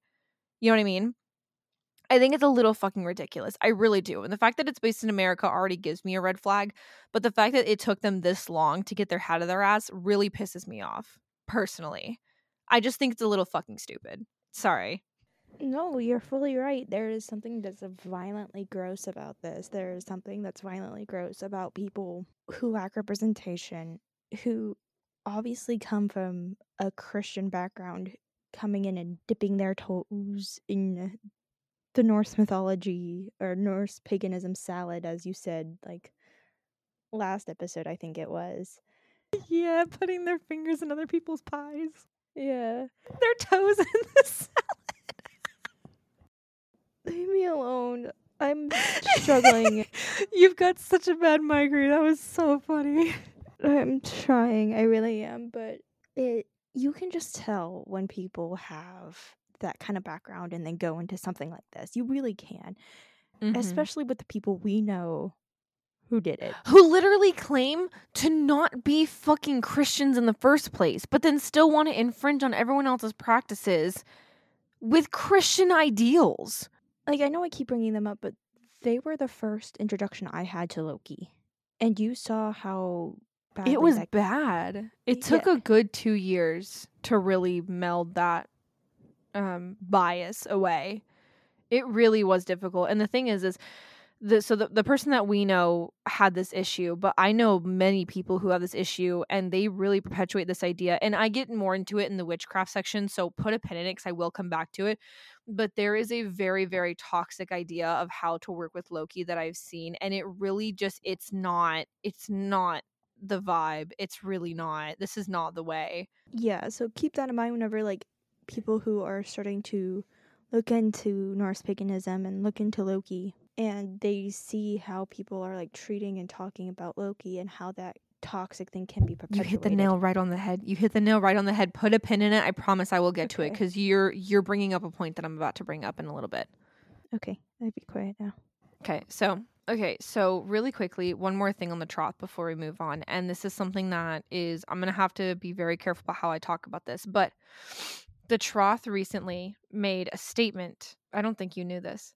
The troth recently made a statement about something that is going on in the world right now, where it is very important for people to speak out about how they feel about this, right? So they made a statement. I'm actually scrolling to find it right now. Hang on. They made a statement on November 13th, 2023 about something. November 21st, they made an amendment to it, or addendum to it, right? The first statement that they made, I hate their logo, by the way. Not that it matters. The first statement they made basically said, this situation has happened. There is footage showing innocent people being attacked and the victim attacking the abuser. If you kind of catch my drift, they sided with the abuser in this post, and then tried to put a thing that was like, we reject the presentation of false choices and the notion that this conflict is necessary and desirable to achieve some other end. We must not turn away from the horrors of this war. No, of course they did. Of fucking course they did. So they do mention that there are people, the victims, there are people who are innocent victims who need resources. However, I'm not 100% certain that this is a modern that it wasn't gone back and changed, because the beginning part of this basically, so I'm going to read this verbatim. I'm going to change some things. So um it has been a week since victim militias stormed the border and unleashed carnage through the streets, fields, and homes of the neighboring abusers' settlements. The footage taken by both the abuser and victim soldiers showed the gruesome extent of these attacks. The bodies of innocent civilians, from infants to elders, illustrated the slaughter. Thousands were left dead. Over 200 people were kidnapped. This ground assault was accompanied by the bombardment on abuser towns by over 5,000 rockets fired by victims from victims' home. In retaliation, the abuser government ordered its military to the to a settlement that's just outside of the border, and delivered deadly strikes on victims' targets within the target's home, whereby thousands of victim civilians were dead and millions were left in the impossible situation of fleeing a war that approaches on them on all sides. So the next line in bold says anti-Semitic and Islamophobic terror attacks have both striked across the globe. Which, you know, and here's the thing, they did not take a good stance on this, and the way that they explained it is just really shitty. So they made an amendment to it. That was a position statement. They released another position statement right afterwards, and it was an addendum. This is what it says. The Troth calls for the sustained humanitarian ceasefire in the victim and the return of hostages by the victim terror group, the H1. We call for an end to words and deeds that justify or encourage genocide or expulsion of victims or of abusers. We call for the recognition of human rights and dignity of the victims' people, a good faith return to peace negotiations, and a solution that is just, equitable, and acceptable to both parties, and that guarantees the sovereignty, liberty, and security of each. I'm going to actually kill someone. We invoke these gods, list of them. Oh, I just got really personally angry. Bring peace and healing to this land and to these people, and restore this earth to the prosperity for all. And to Tyr, make peace that is brokered by one based in justice, and that it will be honored by all. I'm so mad about this now. I am a follower of Tyr, for anyone who wants to know. Tyr is one of my patron deities. He is my patron deity. So this is a load of bullshit. Now, I don't keep up with this group, and a lot of people on TikTok were very pissed about this when this happened, because they made the wrong position, and then it sounds like they're like trying to make it up. 0 out of 10. So I really wouldn't trust a damn thing that comes out of these people's mouths. So practice on your own. Fuck these people, in my personal opinion. I don't like them. Anyway, You don't know. I don't have anything to say. I'm not going to dignify that with a response. it's such bullshit. It you know what that sounds like to me? May God move through this situation. That sounds exactly like we made a bad stance on this. We are calling on God to help do this, because I didn't see, and I could have just not seen it. I didn't see them invoking gods anywhere else. Let me look. Oh, so the thoughts impaired it. Yes. Oh my God. Yes, that's what I was trying to say. Yes, they thoughts and prayers did it. January 2nd, 2019, they rescinded the Loki ban, by the way. And the guy who put in the ban was the one who undid the ban. It's also really hard to find their statements. Like, it's really hard to find their statements. Hang on. They did not invoke any gods. Edit, the 16th of November, the Troth has not taken a position on Zionism. It is not the question being debated here, rather addressing a devastating and growing humanitarian crisis. As such, we have taken down the link to a donation page due to the donations going through an organization that is explicitly pro whatever that word I just said was, positions that run contrary to the stance. This was our mistake. We ought to have done constant vetting to be certain that the organization can handle the causes. So they're now putting in relief efforts to both sides of this war.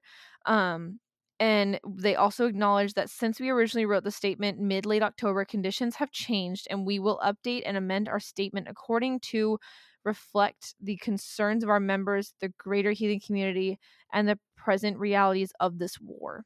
So they did go back and edit this. They did not invoke any gods. And honestly, the thing that they posted, the amendment, the addendum, sounds like a band-aid. It's like, oh, we hurt your feelings, thoughts and prayers. Here, we're thoughts and like we've called on God now. This is our stance, but now we realize that this is actually the stance we should have. And it's so drastic of a stance that we want you to know that we're calling on Tyr for this. And as someone who follows Tyr, go fuck yourself. Personally, my personal opinion. Sorry, I'm really heated about this. We really need to move past this. I just wanted you to know that this is why I don't trust these people. Personally. Do you have any words before we move on past this? If my migraine weren't here, I'd be just as much of a ball of rage as you are right now. That's all right. I got it for the both of us. All right, moving on. We got some good goods here. Okay, so Loki and modern witchcraft. If you stayed from the last episode, this is where you want to listen up. So I referenced a couple blogs for this. So on the Witches of the Craft, which I think is a blog that I referenced, Loki is described as an outcast, slightly manic, sneaky, and someone who doesn't respect boundaries. They warn that if you invite Loki into your home, you won't be able to get rid of him until he wants to go, which I can understand, but Loki respects boundaries, so I don't know what that was about. Offerings to Loki consist of alcohol, wine, beer, mead, or cheap whiskey, sweet food, spicy foods, stick incense, candles, coins. Theravada recommends that anything that is a mix of sacred and profane is good of an offering. Dedicated acts of Loki can be practical jokes or anything to make the world more chaotic without going against the law or being harmful. Offerings should be taken seriously, though. Signs that Loki is trying to reach out to you is the appearance of the number 13, a large amount of spiders, fire, or dreams of Loki speaking to you, which I've actually had a dream about Loki talking to me before, but it was years ago, and it was the sexy version from the Marvel, so it's fine. And the appearance of animals related to Loki. Crystals associated with Loki include hematite, obsidian, jet, red agate, fire agate, carnelian, orange calcite. Oh, calcite. Oh, orange calcite, yellow calcite. Any crystal with a carving of a rune associated with Loki works as well, and I have listed them in my notes, and I will post my notes. Herbs include mistletoe, birch, and alder, said to be used to call on him. Mullein, cinnamon, peppers, and other hot spices. And then I had never encountered the fact that people like Loki has a last name. I was very confused by this. I just wrote, I think this blog just gave Loki a last name and then called him by his whole last name. Now, also this person wrote Laufey Jarson. I just put Laufey son because I'm pretty sure that's what his name was.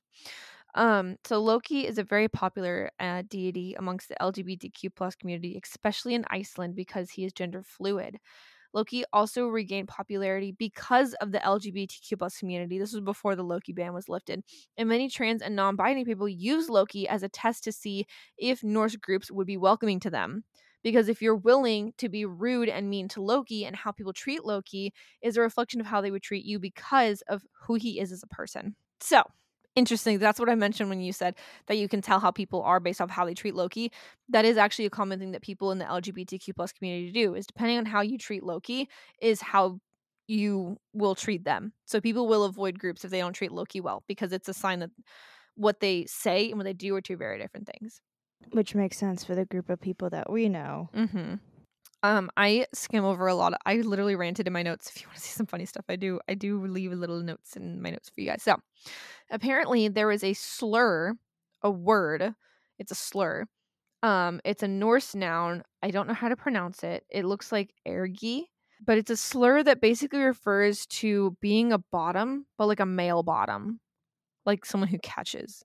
Being that wasn't like being called a sub, it was basically like a bad way of being called a pedophile. I promise this makes sense eventually. So being called this is basically being like, you're a bottom gay person who is also like a pedophile and a rapist. It's also kind of like calling someone like a pussy, but in like a derogatory way, as if they were like too feminine.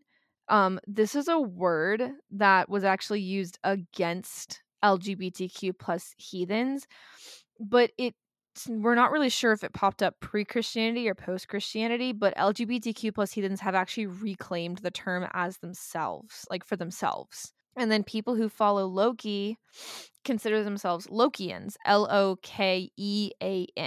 This term seems to have popped up in North America around the 1990s, and it was probably used to distinguish people who were Lokians from other people who were just regular heathens, because regular heathens apparently just can't fucking handle anyone with different opinions being in the same room as them.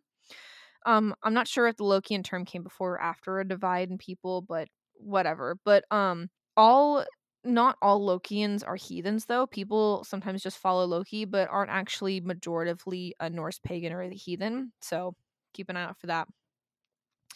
And Loki in practice, working with Loki looks very different depending on who you are. So my recommendation is don't feel like there's one right way to worship Loki. Having an altar for a deity also looks very different depending on the person. Some people have a physical altar, a very big one or a very small one. I personally have a very small one for Loki, and others can have more abstract one. And the altar of Skald's Keep finds that Loki, they tend to worship Loki more in their art and more creative areas. So that kind of is their entire altar space for it. Devotional acts can also consist of self care, music, art, or writing. So there is this stigma, and this isn't in my notes, but there is this stigma that goes around that I saw a lot when I was first looking into Loki, where the idea that if you welcome Loki into your home, he's going to cause chaos. He's going to have your car break down. He's going to destroy your stuff. And I always thought it was very weird that why would you work with a deity that sounds like he would actually like ruin your life because it's fun. And I think that comes from the idea that because he's a trickster, people want to blame bad stuff on him. Kind of like how you have like a work ghost and you just like blame all the weird stuff that happens on the work ghost. You know what I mean? Yeah, we used to have a work ghost at a popular fast food restaurant where I used to work, and I would be in the back, and it's just like stuff in the back wasn't like put up properly, and it caused like people to get hit in the head with certain things. But we blamed it on the work ghost, and we named him Jerry. Mood. So you have Jerry the work ghost. I don't have a name for my work ghost. We just have a work ghost, obviously. But basically, it was like you had a god in your life that you would worship, but that god would actively ruin your life. And I think that also kind of goes back into the Loki being like the Christian version of the devil, is people just can't get that idea of how he is out of their head, so they just blame him for everything. So when you're working with Loki, or if you are the kind of person who, you know, works with the deity specifically, Loki's not going to break your shit. He's not going to cause your house to catch on fire. He's not going to do terrible things to you. If you honor a deity and you worship a deity, it would make sense for them to be mean to you. So if you see someone perpetuating that stigma online or demonizing Loki, that person is not LGBTQ plus friendly. They are not open-minded, and they are actively pushing very, very, very toxic Christian ideals into the heathen religion, in my personal opinion. And I would avoid that at all costs. So yeah. My sources for this, I have Working with Loki, Offerings, Herbs, Crystals, and More from Theravada, Lokian Practices, which is from Skald's Keep, and then I highly recommend the book Loki and Sigyn by Leah Svensson. It's an absolutely amazing book. I actually listened to the audiobook of it, and then Psychos was nice enough to actually buy it for me for Christmas because I loved it so much. And whenever I really like an audiobook, I usually buy it. And then the Gospel of Loki is actually the story of Loki and the story of Ragnarok, but told from Loki's perspective in kind of a fiction-esque way. So I highly recommend looking into that one as well. But that concludes my notes on Loki. There's a lot to unpack here. There's so much to unpack. No, what I find funny though, and I know I keep going back to this group because like I don't really know other groups of people beyond this group. To be fair, and I want to put this out there because we really are harking these people a lot. These people were not good people, like in general, and we have not associated with these people in like well over 10 years. Like these people have they were really bad people, but we have not associated with them in a decade. So that's the explanation. So just, but yeah. Anyway, continue. Yeah, so I didn't realize it had been 10 years already. I thought it was closer to like 7 or 8. 10 years, baby. 10 No. years, baby. Good. Anyway, no, I know we keep like going back to this, but these people were like sort of my only source when it came to heathenry and stuff like beforehand. And just the way they would talk about Loki. Sorry to cut you off. It's ironic that you say that because no one else in the room was a fucking heathen except for me. Anyway, sorry. But Sorry. it's people who don't follow these gods having opinions on these gods. And like, here's the thing. I've been following Loki and like dabbling with Loki on and off for years, but until this episode I hadn't fully done intense research on Loki. And he's a very different person than what a lot of people will tout him to be. And I really, really highly encourage, outside of this episode, go do your research on Loki. Go intensely look into research on Loki, but also look into who's telling you about Loki. Go research the people that are writing the books, because I wish someone would make this master list, but there are a lot of people out there who write these books who are horrible, horrible racists. If you need to, you can go on TikTok and just look up Norse author racist whatever, and you can find people who have a list of all of the people who are absolutely horrible people who have written really, really racist books. And also be very, very careful when you read Norse mythology or read these books, because even if the person hasn't been touted as being racist yet, their books have really, really, really toxic ideals, and some of them border on extreme white supremacy. And also, I don't know what episodes it is, but there's a podcast that I really like, that's called And That's Why We Drink. Absolutely love them, just shouting it out. But M did a 3-parter on QAnon, and it's a really, really niche thing to bring up right now, I think. But if you're going to look into Norse mythology, you have to understand that you are going to bump shoulders with white supremacist ideology. And if you look into that episode and listen to those 3 episodes on QAnon, it's really going to give you a good idea of what signs to look for when you're looking into Norse mythology, because white supremacy, QAnon go way too close hand in hand, and you'll see bits of it in Norse writing. If someone is a racist or is a really, really, really psychotic person, like psychotic is in the sense of like ridiculous in the way that like conspiracy theory person, you'll catch bits and pieces of it when you're reading it. So just a side note. Continue. I would also like to piggyback off of that. I would also be careful with how certain people are talking about Loki. Like if you have somebody who's talking about Loki like, "Oh my gosh, he's so negative," or "Oh, he'll break all your shit." And then with that, that's not necessarily true. You could say the same thing about almost any god who or anything really.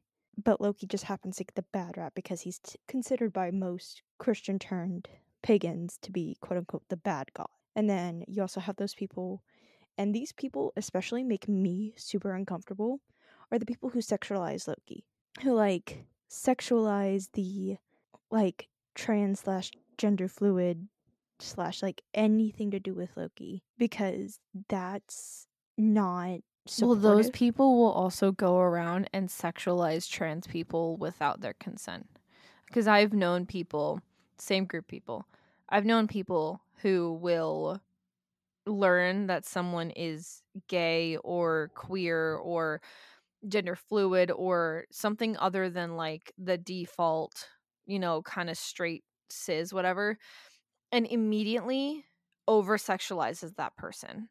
And if they're treating Loki that way, and also people who really, really directly down talk Loki, like to his face, like people who will in ritual like degrade Loki or any god openly, that person is not taking it seriously. And if you're going to join a religion and take it seriously, that is so incredibly disrespectful. just avoid that at all costs, honestly. And you're going to find that it is very isolating. There is a lot of bad shit that goes on in the community, but unfortunately, it's really really hard, I think, especially in the US, to find people who aren't shitheads about it. Interacting with European heathens might be better, but you're still going to find racists there. It's everywhere, but it's seeded into how Americans look at stuff. So Yeah, every group I think is going to have, like, every religion, every whatever is going to be very isolating at one point or another until you find the people that works best with you. But if you are working with somebody, and like, I know we're talking mostly about Loki because Loki's the topic of the episode, but if you find like a group of people who are talking about, say, Ares the same way, or Zeus, or any other like pantheon the same way, the same things will still apply. Norse mythology just happens to get most of the races just because of how intertwined it tends to be with white supremacy, which isn't a good thing. But there are people who also practice Norse mythology who are trying to make that separation so violently clear that it wasn't. The two really don't have anything in common. It just happened to be co opted by a horrible group of people. And like, going back to what I mentioned earlier, sexualization is not acceptance. It is fetishization, and if you think the only way to accept somebody is based off their how willing you are to sleep with them, no. Full stop.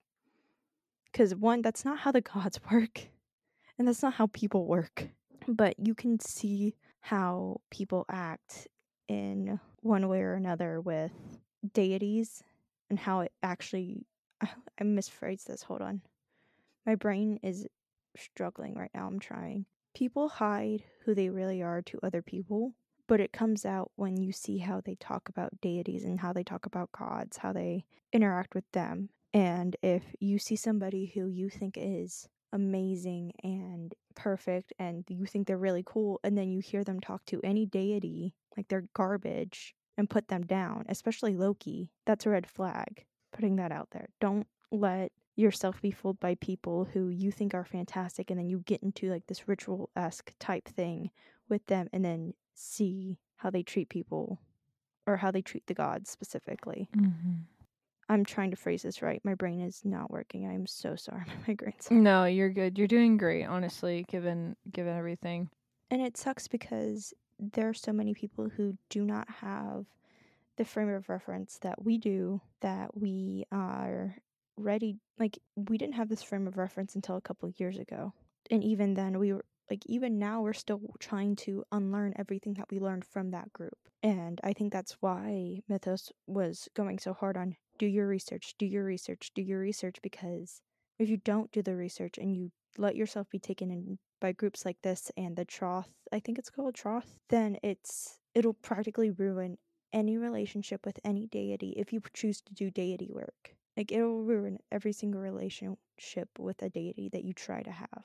And it won't be, in my opinion, it won't be what it's supposed to be. Instead, it'll be a shadow of this messy, ugly thing. And while a deity might be there to help you work through certain things, to help you get through certain things, those things will not come to pass if you won't be able to get through those things with this deity's help if you are constantly treating them like you would the Christian God.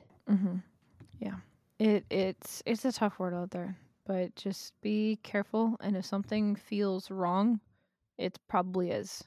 So just a heads up there. Trust your gut, trust your instincts. Most of the time, those things are there for a reason. Yeah, definitely would have saved me a lot of weird situations that I was in. But yeah, that is pretty much all that I have. Thank God. Because I'm so tired of just thinking about how angry I am about this. So, any final words to close out the episode, Psychos? I know that it's very low energy right now as compared to the first half of the episode, but unfortunately we were gone for a week because our house exploded.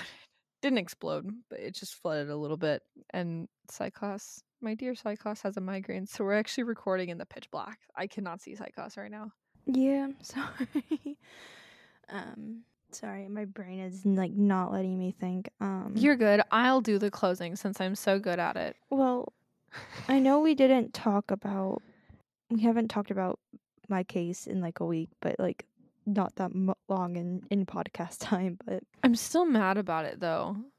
I'm still mad about your episode, honestly. Like you did a great job, but I think it's a little fucking ridiculous. The way that case was handled is just really I'm still mad about it though. And it's weird that they kept so much information from then, but they didn't figure out who it was. Like how did you somehow be extra thorough and also not fucking thorough enough? You know what I mean? yeah. Anyway, please suck. But if you're in a situation where your family is trying to isolate you and is trying to keep you separate, sorry, from If you're in a situation where anyone is trying to isolate you or separate you from anyone, continue. outside of like what they deem to be appropriate, like people to have, that's a red flag. And honestly, this was of course back in like the 1920s and like the early 1900s, where fathers had a lot more power over the family than they do now. But in my opinion, not my opinion, if you're in a similar situation, you will need to try to build those outside relationships. You need to try to find an outside support system, because that outside support system can save your life. Because my professional opinion, I'm not a professional, but personal opinion, had they not been murdered, I am wholly convinced that Andreas would have slaughtered Victoria just to keep her from leaving him. Oh, for sure. For sure. If you are in any relationship where you are not allowed to contact your family, or can only contact your family on very rare occasions, if your partner is constantly shit talking your family to you without like any real care about how you might feel about it, or if you aren't allowed to have any friends outside of the ones that your partner picks for you, You are that's in an abuse. abusive relationship. Yeah.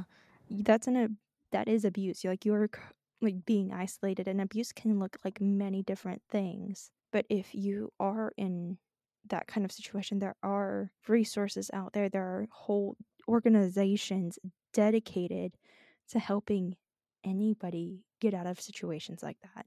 I'll definitely put in like the big ones that are family related down in the description of the episode, but I'll also throw in some other ones that are just for like abusive relationships down in there too, but just resources to have.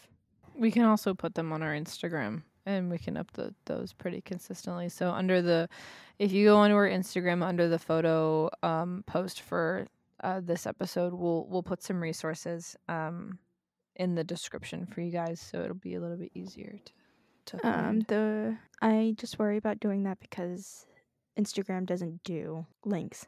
Yeah, we can put it in the comments, and people can copy the comment. Mm. We'll figure out a way. We can also put it in our story. We'll figure out a way to get those, but we can post other things as well. But I know rain is the big one. I don't mean to laugh at that. I'm laughing at the dog. And I know they have like a phone number and a website that can be accessed. I hope you enjoyed or didn't enjoy today's episode, considering how enraging it was. Hopefully everyone's staying warm, considering the fact that the U.S. is freaking cold outside right now. If you need something to watch to make you feel better, to make you feel happy, go to YouTube right now. Look up Nat's What I Reckon. Nats, What's I Reckon. It is amazing. Anyway, I love him very much. That's my recommendation as far as YouTubers go. Everyone stay warm, drive safe, let your pipes drip, cover your hose. Please cover your hose. What's that thing you say at the end of our episodes? Keep learning. Stay safe. Are you hoping I'm going to say it? Are you waiting for me to say it? Do you want me to say it? I'm hoping you don't. I don't know how to end an episode without saying it. I mean, it's Fuck Oppenheimer. God damn it. Good night.